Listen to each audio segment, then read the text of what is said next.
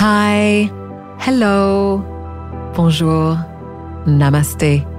This is Out of the Clouds, a podcast at the crossroads between business and mindfulness. And I am your host, Anne Muhletaler. So today, my guest is Nina Ronsdorf. Nina is an exceptionally talented creative based in New York City, and she is at the head of her eponymous brand, which she launched in 2005 after creating her trademark design, the Flip Ring.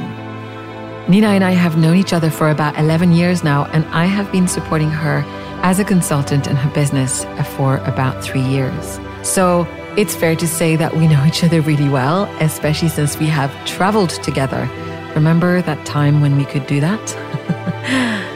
It was an absolute pleasure and a different kind of exercise to interview someone whose story I know relatively well. But, as in anything, when we spend time listening to each other, interesting things pop up. So I hope you'll enjoy our conversation as much as I enjoyed it. And without further ado, I give you Nina Ronsdorf. Nina, hi. Welcome to Out of the Clouds. Thank you for being my guest today.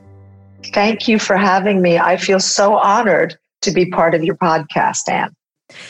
So we obviously know each other pretty well. I like to invite my guests to tell their story sort of very freely and pick up wherever they want. So Nina, maybe you can start by telling our listeners who you are and what you do and where you come from. Of course, I would love to. So I was born in New York City of two parents that were also born in New York City. And when I was 8 years old, my parents decided to drop out of the New York lifestyle and moved my sister, brother, and I to a farm in upstate New York, where we were raised until I went to university. A few things that I really love about my childhood is that because I was born in New York City, I never lost the connection with New York. But I was also raised in the country, and I was raised around, trees and plants and gardening, and very, very normal to me. I mean, maybe to a person not growing up in the country, it's not normal. But I always say that my childhood made me always have 2 feet on the ground. I had a very balanced childhood. And because of that, I think it gives me a lot of inner strength. Growing up in the country and just being around nature has been a huge inspiration in my life and part of who I am. I always say I'm a farm girl, although I'm, in the luxury jewelry business. But I also always say never take anything too seriously as long as it's not hurting anybody else. And I think that transpires into the motto of my brand, never too precious to wear. When I was growing up, my mother used to say, go out and play with your sister and brother. And I would be like, can we buy the magazine at the local grocery store? Because I used to sit and tear fashion and accessories from a very early age. So when I was around 10 or 11, my mother saw that I loved to work with my hands. And so she put a jewelry bench in the kitchen of our farmhouse where we were allowed to watch a half an hour of TV a day, which was always I Love Lucy because it was so funny. And then at night, I would make jewelry, my sister would read, my brother would play with his chemistry set, and it was a very, very normal childhood. We weren't on the computer. We didn't have the ability to have cell phones and computers in those years, although I'm dating myself. And so I think that's why I'm so grounded. I also think having parents that loved artists, musicians, architect, even though we lived in New York, the president of the Met had a country house nearby, or my mother's best friend was a very famous potter, or we would have people coming to visit who were always sculptors. So from a very early age, I was really involved in art. Not so much fashion, although my mother, when I was growing up, also had a fashion company called Ula. And so I really was brought up with art and fashion all around me from the beginning. So that's kind of who I am, I guess. So actually, that reminds me, your mother is friends with quite a few famous artists. And I believe that there's some really fun group texts in your family. Can you share anything around that? Yeah, sure. My father was actually really, really friendly with a very famous artist, and he would go to his studio and he would sit and they would go to the garbage dump together. But now, because my father's gone, passed away, my mother's kind of taken over the handle of the Instagram, and just on every single post of anybody that we know, famous or not famous, she's writing to them like crazy. That is quite fabulous. Actually, I think it's great that we are on her, because she, I remember you telling me before, has been a major influence in your life. First and foremost, because she identified your talent or your desire to make things with your hands when you were a child. Tell me about how she made that choice to put that jewelry bench in the kitchen. Well, I think, when you grow up in the country, but you're also from the city, my parents didn't want me going to the local pub and hanging out. So what they did was they gave us opportunities to grow and to mold who we are as people. So one of them for me was jewelry. The other one for me was a big horseback rider. So was my sister, and we both competed until we went to university. So we treated it as if it was a job, not as a hobby. And I think that's the same with the jewelry. It was treated as a job, not a hobby. We were taught to get up out of bed, make our beds, empty our garbages, clean the stalls with the horses. We were brought up with a lot of different rules so that we realized what was important and not. And so becoming a good rider, being able to work as hard as you can, made us realize that when you work hard, you can really accomplish anything. Or, with the jewelry, designing a line of jewelry at 11 that my two daughters say is relevant now, which I'm not so sure, but, somebody else can judge. I say it's relevant. I've seen it. I think it's fantastic. Watch out, world. Watch out, world. Can you tell me about what that was as an experience for you to make that for the first time? Did you find it easy? How did it come to you? Well, my mom introduced me to a few sculptors actually that taught me the lost wax process so that I actually could carve the wax pieces first. And then we would bring them to New York because we didn't have a casting company in upstate. And then we would bring them here, cast them. Then I had my own polishing wheel, my own solder machine. Like I really learned to make jewelry from beginning to end. So when I went back into the jewelry business later on and launched my company, I understand how things are made. And I think that's really important. As a designer, you really need to know all the processes. Did you wear it? Of course I wore it. In fact, I just a couple of weeks ago had to travel and I wore the silver jewelry so that I wouldn't have to bring fancy things with me. And it felt good. That's amazing. You're going to have to share some pictures. Okay, I will. I know that your dad was obviously also a big influence on you, and he's no longer with us, as you mentioned. Can you tell me about what you feel is a lasting mark that he has left with you and your siblings? I think the most important thing that my father taught me was that money doesn't make the person, and that he was incredibly understated. He never wore anything with a label. He really preferred farming and doing things like being in the country than being like a Wall Streeter. He was very entrepreneurial. When we were children, he worked in television. He had an editing company. Everybody in our family played an instrument. So my father was the trombone. He had a great love of music, as does my mother, who plays the piano. I played the clarinet, my sister the flute, and my brother started with the saxophone and ended up with the French horn. So we were like our own little walking band. Oh, man. So pretty cool. So he also taught us the love of music. He was incredibly kind. He loved people from all different stations. It didn't matter how much money you had. He was a very, very kind person. And so I think the balance between my mother and my father was a very, very good one for me. He sounds like a beautiful person. Beautiful. Thanks so much for sharing that.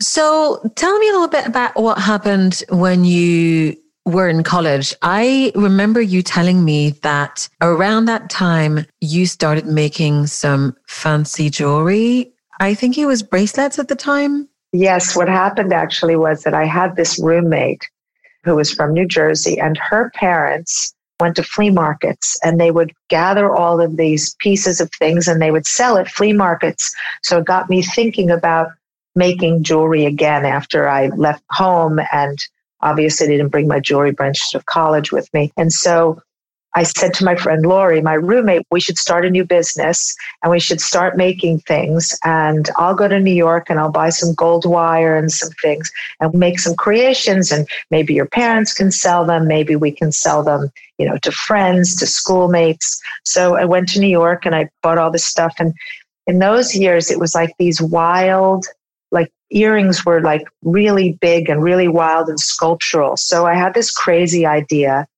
And I would take very thin gold wire and I would wrap it around a broom handle, literally.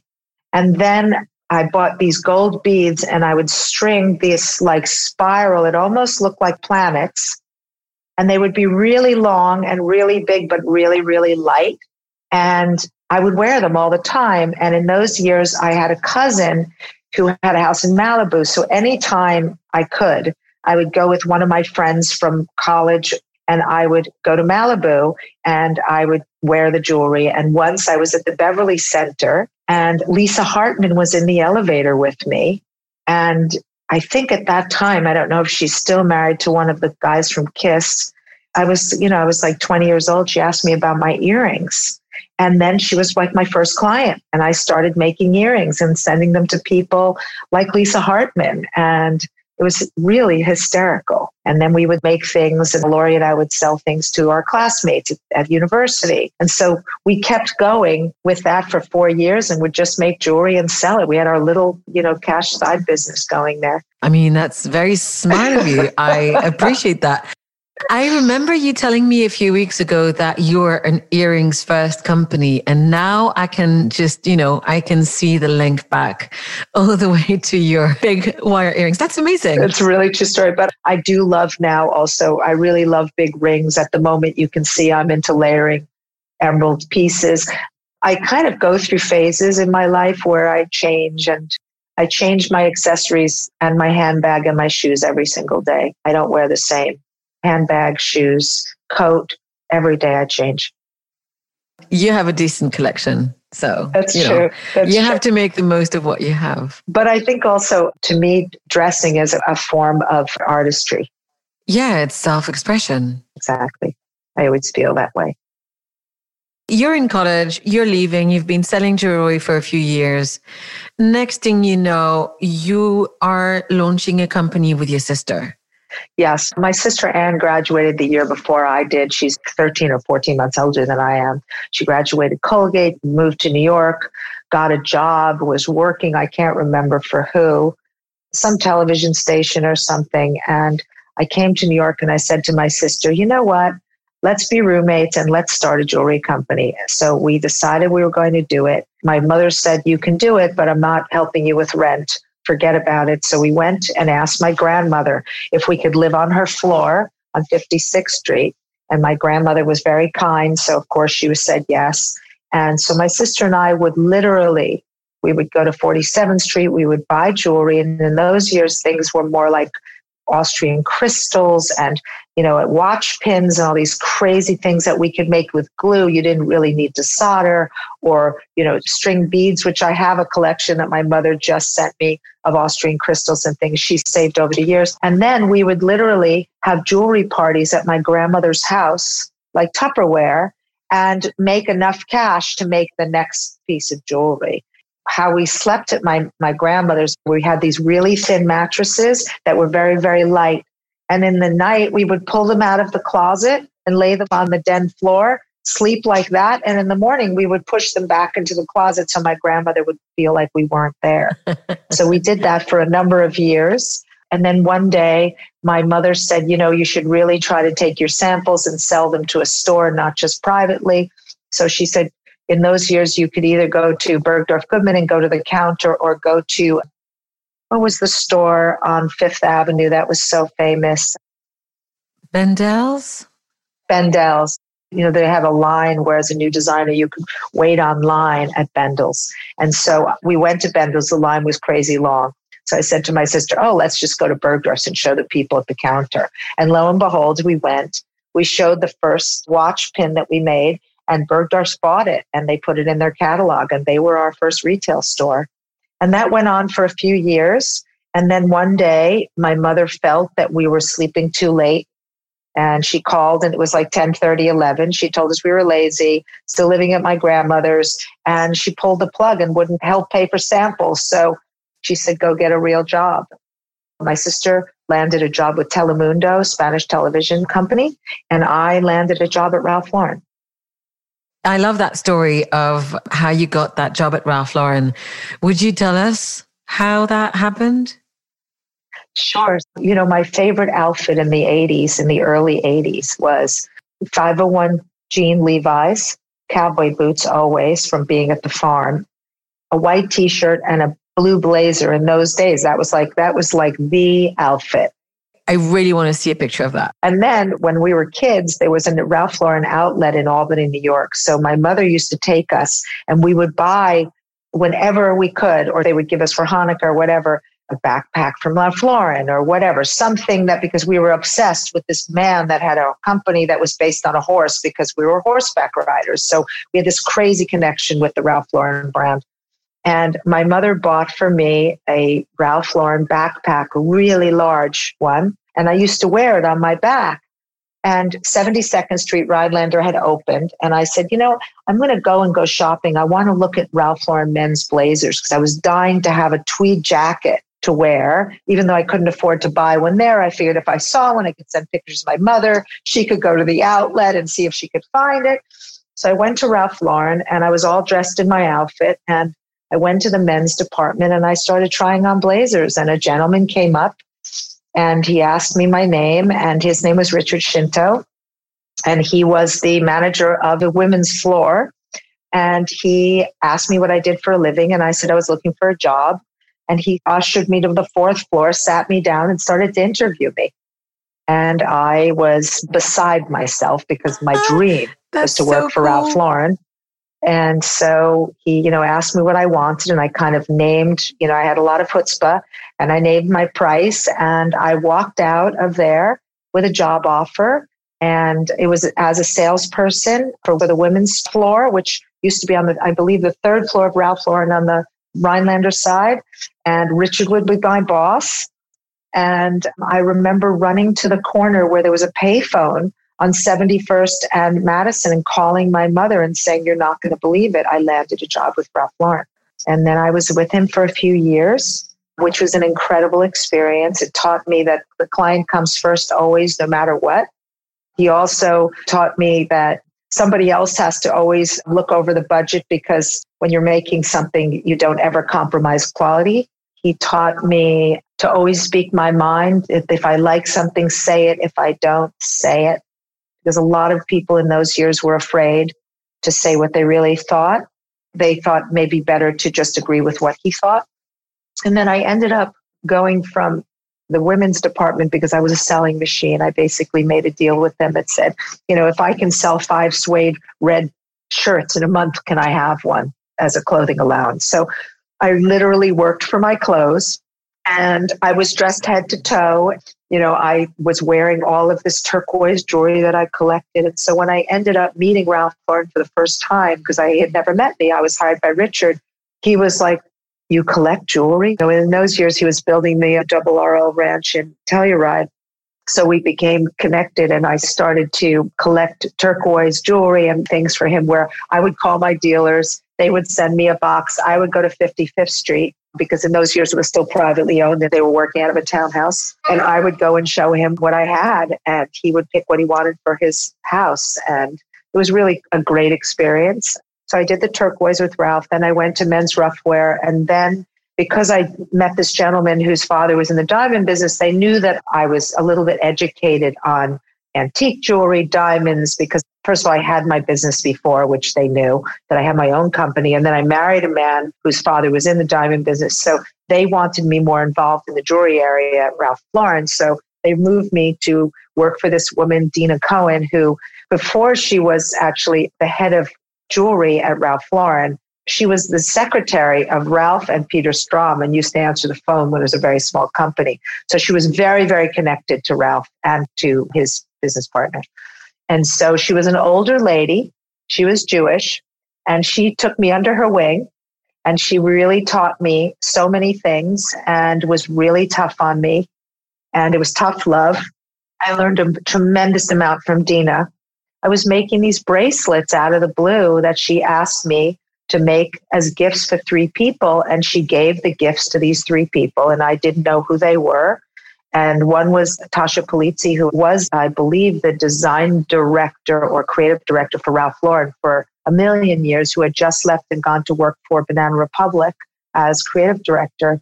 And she opened the box and said, who made this bracelet? I would like her to do accessories for Banana Republic. And so Dina introduced me to Tasha. I went for an interview, and then Tasha introduced me to Mickey Drexler, and we met, and we just were like, we got along like a house on fire, Mickey and I, and he hired me on the spot. And so I ended up leaving Ralph Lauren and going to work for Mickey. They were both mentors to me, but I would say even more Mickey than Ralph. I was with Banana Republic for 2.5 years as accessories director for the brand. What kind of stuff were you making for them at the time? Well, they were changing the brand from what it was, which was safari, to more sophisticated. So I was trying to take the design team into like a new look. So we were designing everything from what it was, giraffes and animals, to more slick things. And it was everything from handbags to shoes. It was all accessories for Banana Republic. But also at the time, Banana was owned by the Gap Corporation, and they were doing licenses for other brands. And one of the licenses that they had was Ralph Lauren's luggage. They were sampling for these women called the Wafni sisters, who were Icelandic. They were the people that had the license for Ralph Lauren, gift with purchase. So they did all, it was a gift with purchase company where Ralph would go to them and say, we need a gift with purchase for the perfume we're giving, blah, blah, blah. So they did it with many, many brands. And they were these 3 Icelandic sisters that their dream was to create a brand that was a lifestyle brand. And so through me making samples at Banana for Wafni, there was a woman, Erin, who really believed in my talent, introduced me to the 3 Wafni sisters, and they asked me if I could come to work for them and create a brand that was a lifestyle brand. And so they hired me away from Banana Republic, from the Gap Corporation, and I went to work for the 3 sisters. And for 10 years, I was fashion director for this brand. And literally, I went around the world to the Hardy Reels in London, and they were making private label. Barbara was making private label waders and coats for me. All the button factories in those years, even Hermes was making their buttons. I was making the buttons. And it was really an all-inclusive. We did hot air balloons. I was fashion director, so I oversaw every aspect of the design process of every single category. That's a big job. So I know, obviously, part of the reasons why you decided to migrate away from that, and that would be to look after your daughters. Tell us a bit about the importance of Kate and Alexa and family in your life. So when I met Jim, it was a true love affair, and we did everything that was the dream was to, fall in love with a man, similar background, get married, obviously get a dog. And then once the dog was our first child, Havana. And then when I was at the Wafnis, I always say there's 24 hours in a day, but we were working 30 hours a day. I mean, it was just insanity. And then I got pregnant with Alexa. And when she was born, I decided that as my mother was also home part-time, and how I wanted to be a hands-on mother, but I also didn't want to give up my career. So for a number of years, I think for 2 years, I tried to balance between being a fashion director and being a mother of 2, and also a wife, and all the other hats women have to wear. And so I asked the Wafnis if I could work 3 days a week, and they were fine with it. And so I started to work 3 days a week. So I was home in the afternoons with Alexa, where I could put her up for a nap or take her to the park. And, I always had help. So it was a really beautiful balance. And then when I got pregnant with Kate 2 years later, I asked the Wafnis if I could work 1 day a week so that I could really be home with both of my children. Because the one thing I noticed is when somebody's 2 and there's a newborn, that 2-year-old still needs their own time. It's not like you can throw them into one the jealousy becomes too big. So I needed enough time for both children.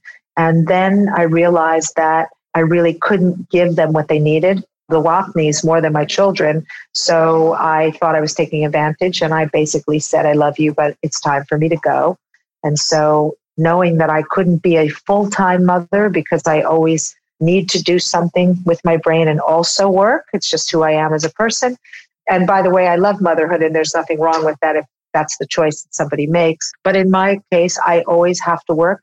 So I left the fashion world and I went to work part-time for my father-in-law so that I could learn the jewelry business. And I worked on the trading floor. So tell me a little bit about that, because for people who are not from New York and who don't know about the jewelry trade or 47th Street, do you mind describing the trading floor and what that entails? Yes, it is a very, very small world. It is a very interesting world because it's very man-driven, because a lot of the diamond dealers are Hasidim, which is great, but you have to learn how to work together as a woman with somebody quite religious, which is a very interesting experience, and also to have them gain your respect as a woman. And I learned a lot being on the trading floor. It feels like if you could just imagine the stock market, but with diamonds, trading and trading and trading and yelling and some of them are actually like that. It's not civilized really at all. You stand behind these tiny little counters and you really meet all walks of life, everybody. And it's very interesting and it's very inclusive in a lot of ways because, people used to come to 47th Street for a deal. Negotiation deals. A lot of negotiation and a lot of very quick moving things. And at the time, I was really learning the business from my father-in-law, who was, I think I'm 7th generation, or my children are 7th, I'm 6th. Is that what it is? I don't remember. And so I learned from Lee, who learned from his mother. And it was very interesting, who learned from their parents. And so, I think my husband's family's business started on Orchard Street in the Diamond Exchange, then moved to 47th Street. So I learned the diamond trade literally from that. I became certified GIA. I also went and studied color. So I did the color, sapphire, emerald, ruby. So I really got educated on, the pricing, the colors, how it should work, and just how to work in a trading with commodities. I mean, it's a commodity. Stones are a commodity. So it was very, very interesting. And then one day you created the flip ring. I would make jewelry for my father-in-law's booth on 47th Street. And one day I started designing different things for the window and I saw a rose cut diamond and I thought, wouldn't it be fun to have a rose cut diamond, because rose cut diamonds always look like it's flickering in candlelight.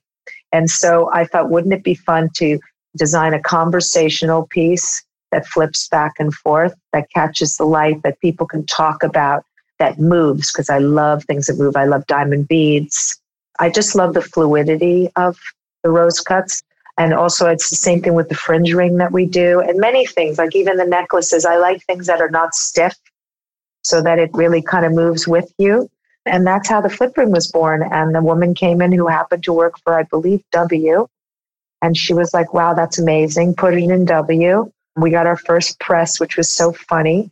And then a girl that I knew that was repping jewelry designers came in. I had known her from Ralph Lauren. She came in and she said, I'm flying to Stanley Korshak in Dallas for another jewelry designer. Can I take a few flip rings to show Stanley Korshak and Melissa? And I said, sure. And so she took them. And the next thing I knew, I was on a plane going down there and doing my first trunk show. It was incredible. They were incredible. It was a credible opportunity.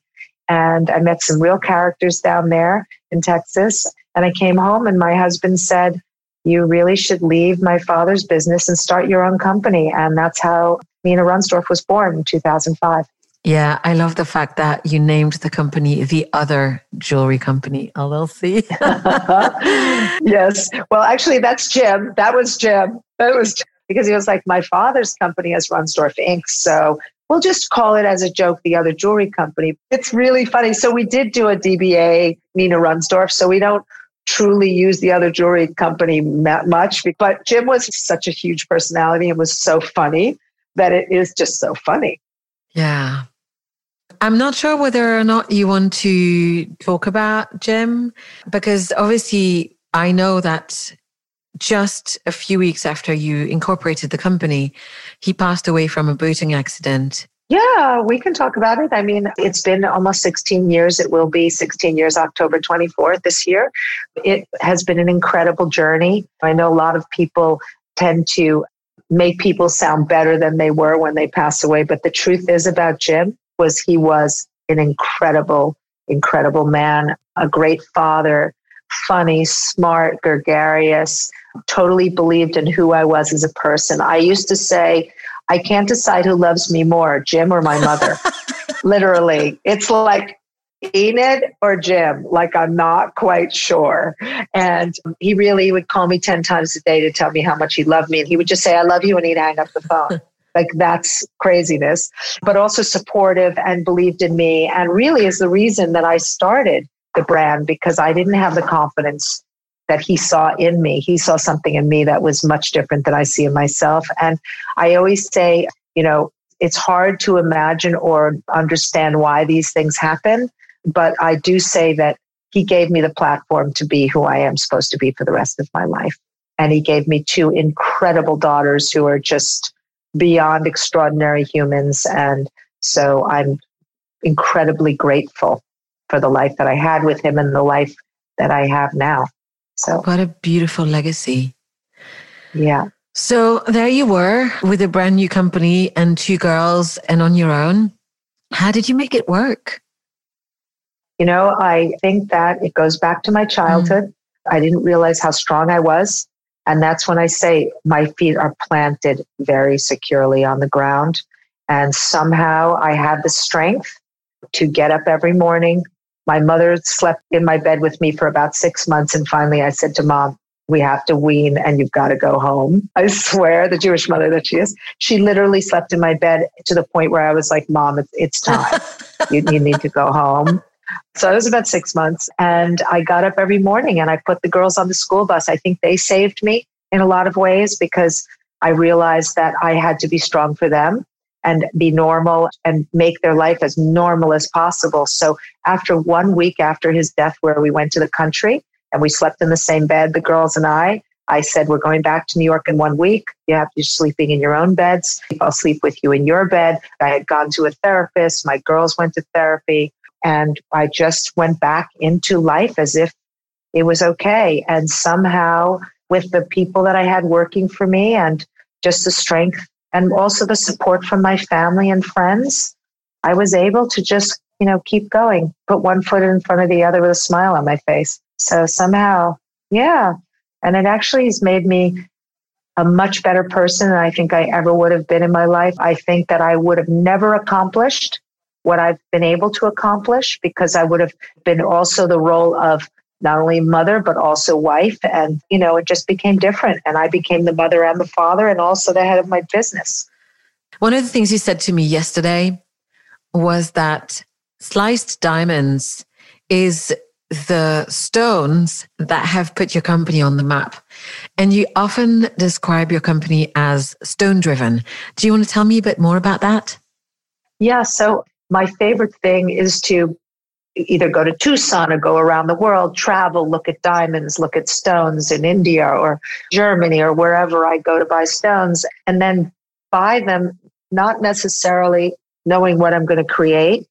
However, I would like to say that I also usually kind of have a feel for what stones will be like the next category that people want, the next trend, but without being trendy. Sure. There are certain stones that come in and out of my designs because it is feeling more trendy to me. And then there are certain stones that are always part of my line because it's just a staple in my collection. For instance, emeralds are always a staple in my collection as color. I would say that opals are always, from all different parts of the world, are always something that is in. Sliced diamonds, always. Rose cuts, beads, gray diamonds. And then I would say that, different stones like aquas and more semi-precious depending on what we're doing with the flip, or if I feel pearls are a category for the season, I can go in to design a capsule collection for what will go with fashion. And then there's a collection of what I really believe is really the brand pillars, I guess. So where did you discover sliced diamonds for the first time? Where were you? Were you in India? Were you in New York? Such a crazy thing. The first time I ever saw my first pair of sliced diamonds were loose. I was doing the Couture show in Las Vegas, but they also have other tents where people come from around the world to sell loose stones. And I went shopping at one of the tents, and I found the first pair of slices I had ever seen in my life. I didn't know what I was going to do with them. They, at the time, were not that expensive, but they were really big pieces. They were about I would say 1.5 inches each. And I just was like blown away by the fact that they still had fastening on the top, even though they're flat, that they still have a quality that looks like nature, but that they're still diamond, and that they were industrial quality. But I really wanted to create something that just looked like nothing anybody had ever seen. And I was blown away by this pair of stones. So I brought them back to New York, and I made my first pair of sliced diamond earrings. And I remember the first time that I went to a trade show, I was wearing them. And a woman came up to my booth, and I was a young designer in a tiny little booth. We would stand behind this little tiny counter. And she basically came up and she looked at everything I had, and she said, "I want to buy what you're wearing." And I said, "They're not for sale." And she said, "Then why are you wearing them at a trade show?" And I said, "Well, I've never worked in this material before, and I'm not interested in selling them." And she said, "Well, then you really shouldn't be wearing them." So I put them away. And every day she came to the booth, and every day she said, "I want to buy those earrings." And so, of course, by the last day, one of the girls that worked for me said, "We need to pay for the booth. We need to pay for this. We need to pay for that. They're $60,000 or whatever it was." She was like, "Sell the earrings." So I ended up selling my first pair to this woman who still has them. And that's how I discovered them. However, I think 2 years later or a year later, I went to India. And that's when I started buying up as much large slice as I could, because as it became more of a trend, the prices were going up. And so I started collecting the larger pieces and creating, full lines out of it. And now, it's become a category in the jewelry world, sliced diamonds. But I really think that for my brand, the flip ring is extremely iconic to me, but people had worked in rose-cut diamonds before, maybe not a flip ring, but nobody had worked in the sliced diamond material. And I think that's why it became so special for my brand. Yeah, I am so happy that we still have this great article in WWD that dates back. I can't remember if it's 2007 or 2009. I'll have to look it up. By our common friend, the person who introduced us all those years ago. Yes. Sophia Chabot, who was then covering fine jewelry and accessories for Women's Wear Daily. And I remember reading the article that she said you were also working in colored slice. So you had also dabbled in sliced rubies and other stones? Oh, yes. So after I started the sliced diamonds and people started to work with sliced diamonds, I thought, wow, how interesting, people like slice. So a lot of the dealers started to come to me with sliced rubies and emeralds and sapphires. So that also became a category where I was working with it, but then I stopped working with sliced color because I felt it became too commercial. I always have sliced diamonds, but I gave it a little bit of a pause for a couple of years and started to work in all different other materials. And then I think, 2 years ago, we redid the Phoenix because I thought it would be really fun to do sliced diamonds and bring them back with a fresh coat of paint. So we did them and added enamel. They're very architectural. So I'll make sure to put links to this collection so people can go out and discover them for themselves. Really very, very special line. So then I want to tell the story of how I met you. Oh, sure. So this is such a fun story. So how Anne and I actually met is so organic and so wonderful, because I think when things like this happen in life, this is how it should happen with everything in life, really. Nothing should ever be forced. Everything should always be organic if possible. So Sophia, who wrote this article and who was so sweet, and she said, people are going to copy you. You need to be known for the sliced diamonds, blah, blah, blah. To thank her for writing the article, I gave her as a gift a flip ring. I think it's a light pink flip ring in yellow gold or something. And she just wore it all of the time. And at the time, Anne was working with Louboutin. I forgot your title at Louboutin. This was in 2011. I think I had two of them at the time. I was both general manager in the UK, but I was also looking or starting to look after global comms because the 20th anniversary of the brand was coming up. Right, that's what it was. And they were sitting across from each other at Saks Fifth Avenue at a board meeting for Louboutin and Saks. And Anne just kept looking at Sophia's ring saying, "Oh, what's that?" So after, she tells the story that after the meeting, she said to Sophia, "Okay, great, but I just want to know where'd you get your ring?" So, right? Tell the story. So I think it was the meeting of the minds, because I need to say the meeting was really boring. Okay, that's fine. It was 10 years ago. It's up to you. No one was owning the meeting. And then Sophia, me and her, it was like lightning at the table. There was a spark. And then after, I couldn't take my eyes off her hand. Talk about a conversation piece. I mean, my attention was really entirely on the ring. And shiny things, they capture your attention. And I just didn't expect that she would say, "Oh, do you want to meet the designer?" I didn't know what to say. And I don't know why I said yes. I had really little time. I was visiting from London. I was there for work. But I know you weren't far away. And she was like, "Yes, around the corner."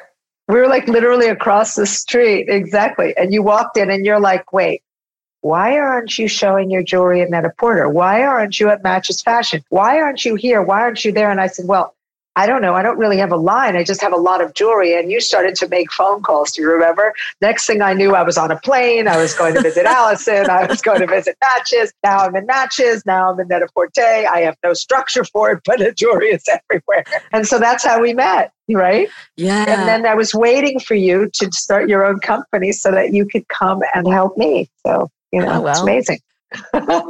And here we are. You know what's really funny as well? When I was in Los Angeles on a work trip, I bought a really simple but beautiful bracelet in rose gold with a sliced diamond. And I didn't even know what it was. Oh. And so I think that when I got into your showroom back then, I realized that this was something that I really had a lot of appreciation for, but I'd never looked it up. I wasn't particularly interested in jewelry, to be fair.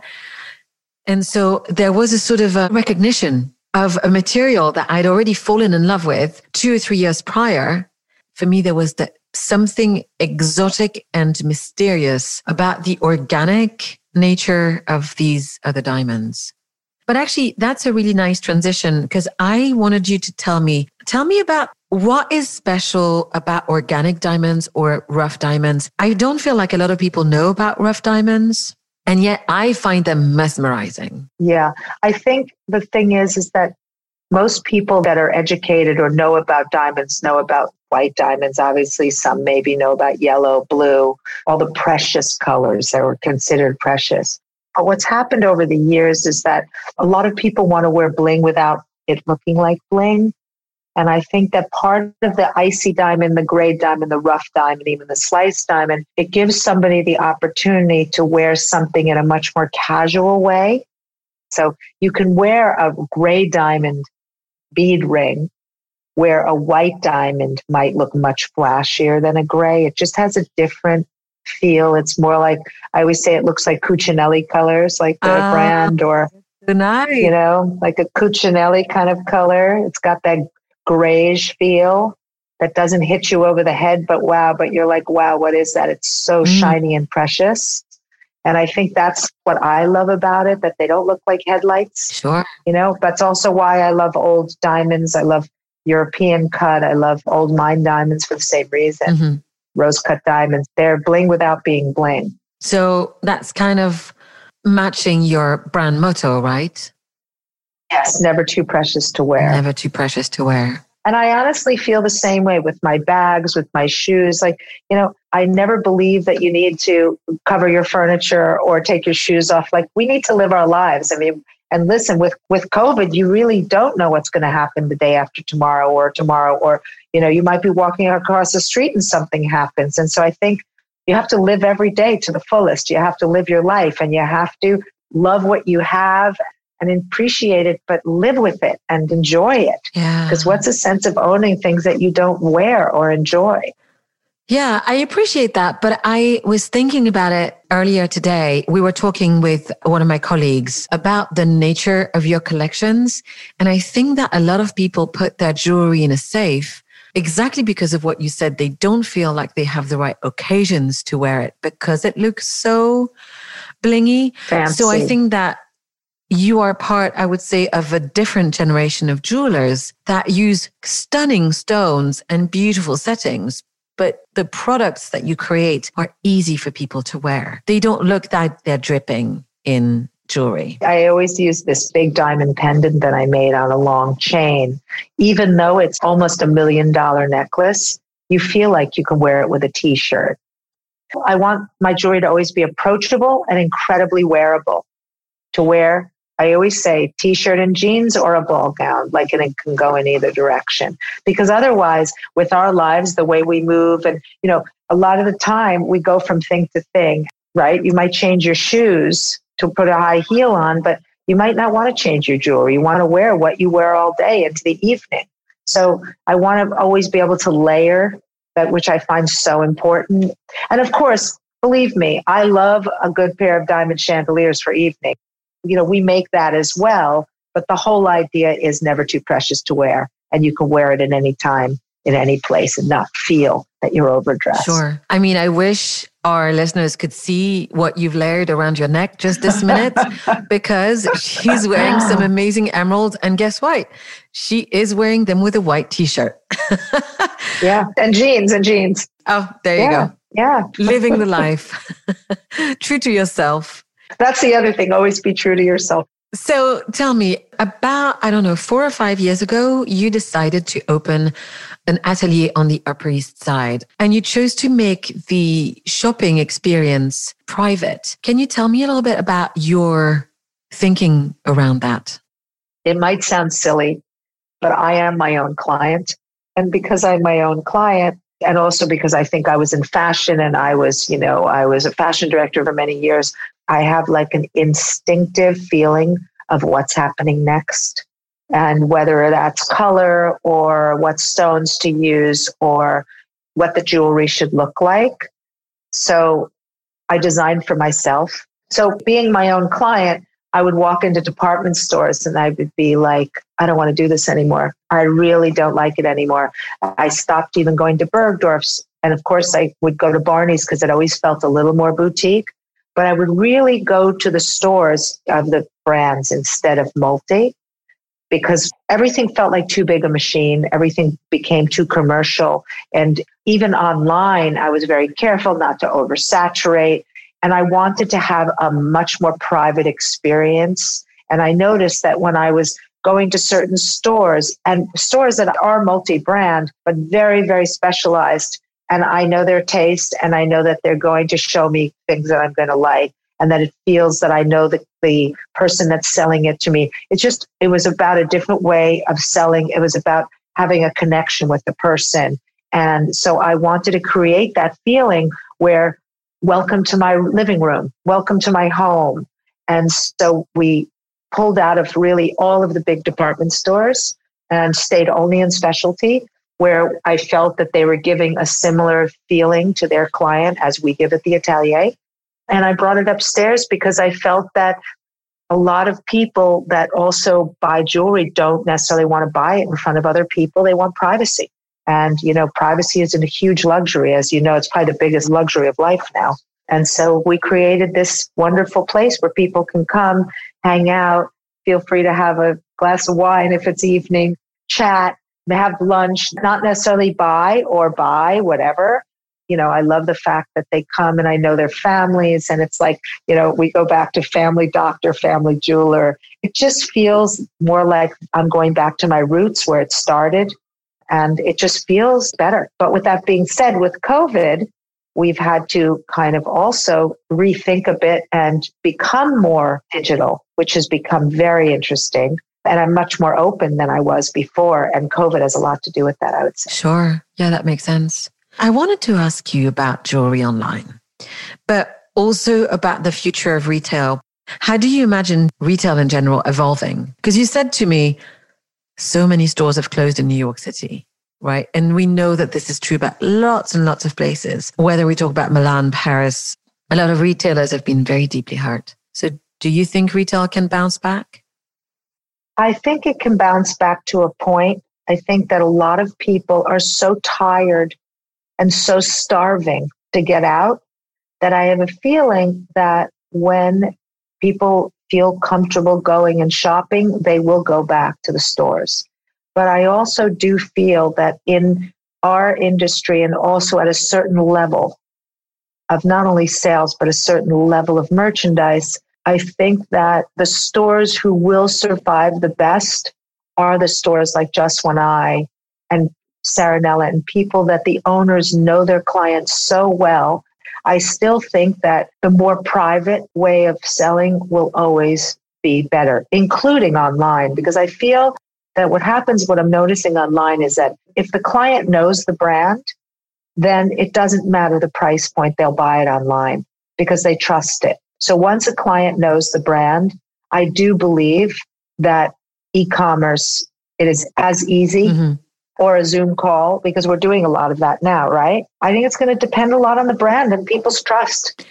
Yeah, I was discussing this with another client only a couple of days ago, and building legitimacy with your followers, with the people who are interested in the product you sell, building that sense of trust, the next frontier for a lot of people. And I see it already because my private clientele base is exactly that. Mm-hmm. I mean, they literally will call me and say, can you pick something for me to give my wife? Or, what's the next thing that I should own? So I think that will transpire into any platform if the client knows the brand. Yeah. That I think is the most important thing. And we've seen it where we weren't on e-commerce as much as we ever were before because I was in a way against being too commercial. Now we're on a lot of e-commerce, but we also are very careful not to overlap the one-of-a-kind pieces. They still have to look special. Mm-hmm. And that's also super important, not to overexpose. I think. Oh, absolutely. Now let's switch things up a little bit.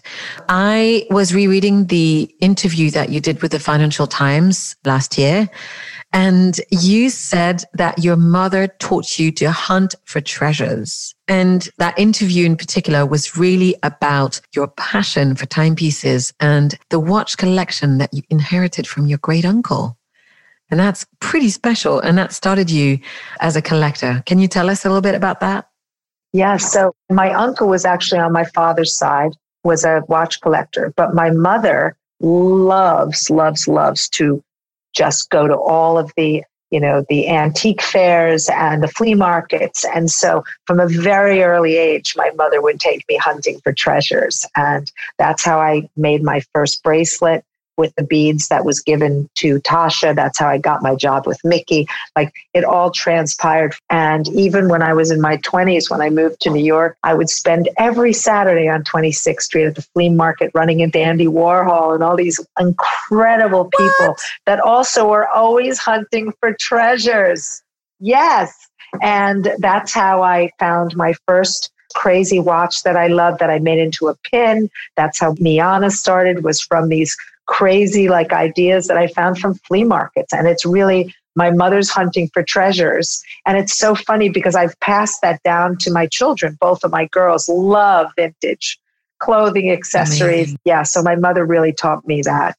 And she's always hunting, whether it's an opal strand of beads or a, amazing chair. It's anything, not just jewelry. And that's how the watches started. So I would go to these flea markets and I'd find these crazy broken watches. And then my uncle would teach me about them. And then when he passed away, he left me all of his watch collection, which is extraordinary. So I learned all about watches from him. And I'm obsessed with the way watches work inside, with the movement of watches. And so when I first started Neon, I was making these crazy pins that were out of the inside of watches. Mm-hmm. I'll have to dig them up and show them to you. I would love to. I remember seeing a couple of archive press articles, but that would be great. I remember you telling me that you are thinking maybe one day collaborating with a Swiss watch brand. it's something that I would absolutely give my eye tooth for. I would love to do a collaboration with a watch brand. Which brand calls to you the most? It's Breguet. It's the Breguet watch brand. And for two reasons. One is my late husband's favorite watch, which I've been wearing for years, that I gave to Alexa on her 21st birthday to put away until she's older, is the first flight watch from Breguet. It's a moon phase. But one of the other reasons is because they were the first traditional watch company to ever make a wristwatch for a woman. Okay. And I would love to do a woman's watch for them. And maybe they let me do the watch face out of sliced diamonds or something. Oof, that's lovely and exciting. Right? Yeah. You could carve in the numbers and do how the old watches had those glow in the dark numbers that could be painted on top of the sliced diamond. And then it could be so extraordinary. Ooh, I didn't realize you had ideas already. Okay. Well, here's something to cross our fingers for the future. I also wanted to ask you about art. So I understand that your parents were surrounded by a lot of artists and they themselves were art lovers and musicians. You have become a collector. I feel like you're a serious collector in the sense that you really think about your purchases. So I see you being emotional about some of them, but also very tactical. Can you tell us how that started and how that's working for you? Yes, of course. Well, it's one of my favorite passions is collecting art and sculpture and porcelain. So I love, love, love to collect art. I always have. And I think a lot of it starts just with my feeling, the same way I feel about forecasting fashion. I have a thing about kind of the next thing that's happening in art. I also buy what I love.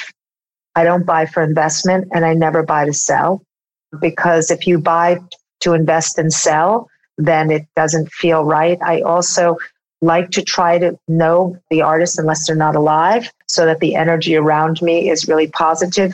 And I collect what I love. That's it. I just collect what I love. And I've been very lucky. Where do you go for inspiration? If you wanted to advise someone to get started or get knowledgeable, where would you send them to? I would send them to all the museums to look at all the different collections, whether it's contemporary, modern, Renaissance. I would get completely educated in what you love and then start going through the art galleries and going through internet and just really trying to get a feeling for what you love. Because for me, it has to move you. I live with my art. So I live with everything around me. To me, everything around me is art, whether it's my table or, I look at everything as art when I look around the room. I don't buy things unless I feel like it's like artistic. It's just, I can't. A true aesthete. I don't know how to say that word in an English accent. I apologize. Okay. Actually, remind me, there was this amazing artist that your friend Emily put on your radar last year. You bought one of her paintings. She's based in New York. Sarah Hughes. Sarah Hughes. That's beautiful. And Amelie just wrote to me the other day, make sure nobody brushes by them because she's doing incredibly well. She's really got up in value. So Sarah Hughes. Oh, her stuff is amazing. Colorful, amazing paintings. Mm-hmm. So I know that you're a really big traveler. You're a proper spends months out of the year out of the country kind of traveler. And obviously that hasn't been the case for a while. And in a Forbes interview from a few years ago, you were asked what was your favorite city outside of New York City, and you couldn't give an answer. Is there more clarity for you now that you've missed traveling so much? Is there one location that you would do anything to go to? I think country-wise, Italy. All right. Because I just love the Italians and I love their sense of humor. I mean, I love Rome like crazy. I mean, I love Florence, but I really love Rome. I love the history. It just blows my mind when I see those artifacts. I do also really love Istanbul. I love the East and the West, and there are a lot of places on my list I haven't been. I also love London because it is so civilized. I would say probably if I had to go anywhere just because it's also summertime, it would either be to get on a boat and sail Greece and Turkey or Italy. Any of it sounds great to me. I'm dying to travel. But however, I also have really loved being home the last year. And what it's taught me is I feel more grounded like I did when I was a kid because I haven't been traveling and I've really built my life here.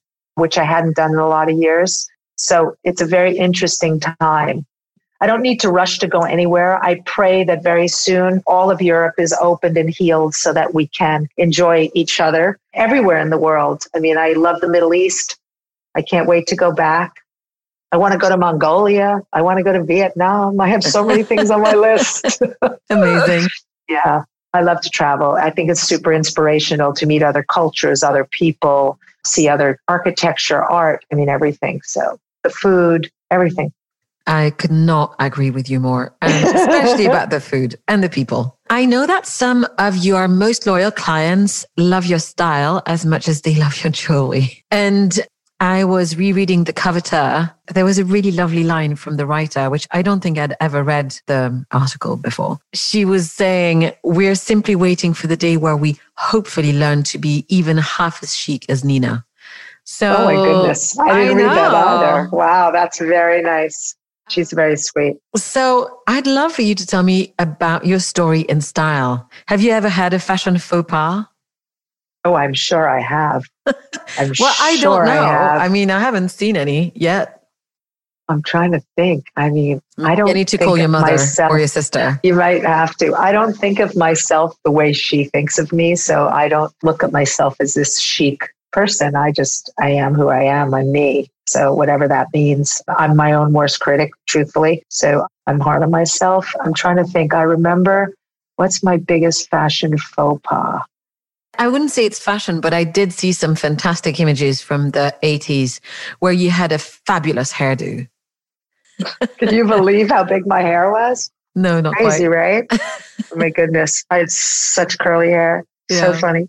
But is there anyone in particular you would love to dress? I mean, and when I say dress, really, we're talking about jewelry. Well, I think it also depends on which piece of jewelry. For like my big pendant, of course, I want Beyonce to wear it because I feel like I made it for Beyonce. Okay. Oh, you did? So that's like, I mean, who else would wear that? J-Lo. Like that. J-Lo would do a good job. J-Lo could do it. I love J-Lo. Both women with splendid cleavage. So, yeah. I think that what we could end on before I ask you a few of my closing questions is you often speak about wanting to have a line that really spans across generations. Can you talk to me a little bit about that and how you're going about it today in your brand as the way that it's set up? So a few years ago, actually, because you had asked, we had only made the flip ring for years in diamond because we always wanted to keep the design super elevated. And I guess a few years ago, I forgot when it was, but you and I made a decision to make it semi-precious, which would make it not just more wearable, because even the diamond one is wearable, but more approachable for younger generation. We added a mini size because my two daughters wanted flip rings and they were too young to wear something flamboyant, big, and flashy. So I wanted them to have mini ones. And then I think the first collection that I ever designed to span the generations, even though we made flip rings in smaller versions, was the artist collection. So to take the flip collection, but to do it in enamel with no diamonds to make it really approachable. And now we're adding even little stackable necklaces, little charm earrings. One of the reasons is that my older daughter came to work in the business during COVID. She lost her position at a design company. And so she started to work in this company. And because of that, I think we are even going to span the generations more, which I'm super excited about. I also think what's really important is that the mother can buy for their daughter as well, right? Or the grandmother can buy for their granddaughter. Or the whole idea about the brand is that it is never too precious to wear, but it should span generations. And it has enough fashion, but it's still classic. So it's like a modern classic design. Heirloom. So it goes generation to generation so that, using Hermes as an example, or the Kelly bag mostly, when you think about the generation after generation, or any of the Hermes bags that are collectibles, looks most of the time where it can be an heirloom piece. And that's how I came up with this All That Is collection. It came out just at the right time, really, because it was inspired by my diamond collection, which I wear all the time. You see, I'm wearing the old diamond earrings. and I had made a necklace, but I wanted to do a more modern classic version of the European cut diamond collection. You can wear it all the time, like you got it from your grandma. You just reminded me of something. Probably the only piece of jewelry that I have that used to belong to my father's mother was a pinky ring, and it was gold and really tiny diamonds. How funny. Interesting. Actually, I forgot to ask you, can you tell us about your love of pinky rings and how you decided to create that 2-carat pinky? 3-carat. 3-carat. Pinky ring. Oh, man. So, I'm a strong believer in engagement rings. If you get engaged, married, want a diamond on your left hand, on your ring finger. But I always wanted to create a diamond ring that I could wear, that I would from myself, like that I could wear for myself, from myself. So the diamond pinky ring from the All That Is collection was kind of born because I wanted to wear a large diamond for myself. And really, when you wear it on your pinky, it doesn't mean that somebody gave it to you. It doesn't mean that it's a marriage ring. It doesn't have anything to do with the relationship with anybody but yourself. And so I love, love, love the idea of a diamond pinky ring on your left hand. I also wear a pinky ring on my right hand, but that's my initials and with my grandmother's diamond band behind it. Yeah. So I've an obsession with pinky rings. I think they're super fashionable and chic. I was never a big fan, and I feel convinced, but I think that happened to me when I saw that mini khaki green flip ring that you did. Oh, that you use as a little pinky. Mini flip. And you know what? The medium flip ring as a pinky ring is so chic, and you can pile it with stuff and put a pinky ring on front of it, and it just moves and it's cool. Yeah, people really need to see the stack of rings that you've got going on today as you're talking to me. I'll make sure that we have a few images. So, quick fire questions. The first one is, I'd love to know about an act of kindness that has impacted you in your life. Maybe this is too intimate and I don't know, but when I remember the first time that I put my children on the school bus after my husband passed away, his father came to the school bus and hugged me and said to me that they want me to go on with my life and they want me to be happy and they want me to meet somebody. That was an incredible act of kindness. Thanks so much for sharing that. Now, what did you want to be when you were a little girl? An Olympic horseback rider, which my mother said, absolutely not, you're going to college. So that's what happened there. But I really did. Either that or in fashion. I wanted to either be an Olympic horseback rider or work for Ralph Lauren. Those are my two dreams. That's good. Well, you achieved one of them. I got one of them, exactly. If you could say something to yourself, like if you could send your young self a message, what would it be? Love yourself, love thyself, and don't be so hard on yourself. Wise words. Hard to learn, but wise words. What book is next to your bed, or what book do you have on your desk? What book do I have now, or what book I love Catcher in the Rye. I know it's a classic. The Ferragamos gave me the book on his father. I love those types of stories. I love the book on the Cartiers. That's such an inspiration to me. I would say that's probably one of my favorites that I've just read. And to finish, my favorite question, what brings you happiness?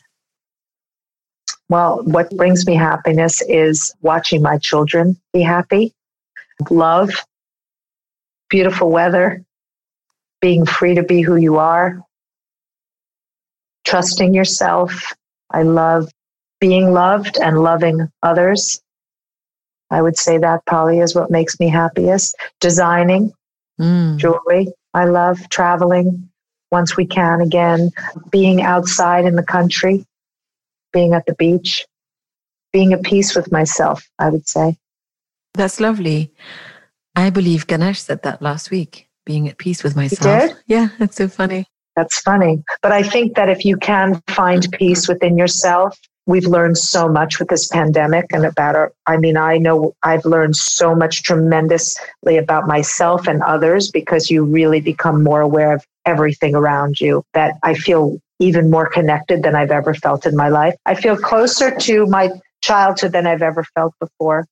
And I think part of it also is because I've spent so much time in the country because we had to move out of the city. I feel like I've gone back to my roots in a lot of ways. Thank you so much, Nina. That was such a beautiful conversation. And I love the fact I learned some new things about your life and stories.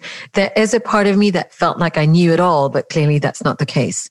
We still have to find a picture of one of your fashion faux pas. So feel free to put me in touch with your sister. I think Kate is the one that has all the photos. Yes. And she'll embarrass me terribly. So ask Katie.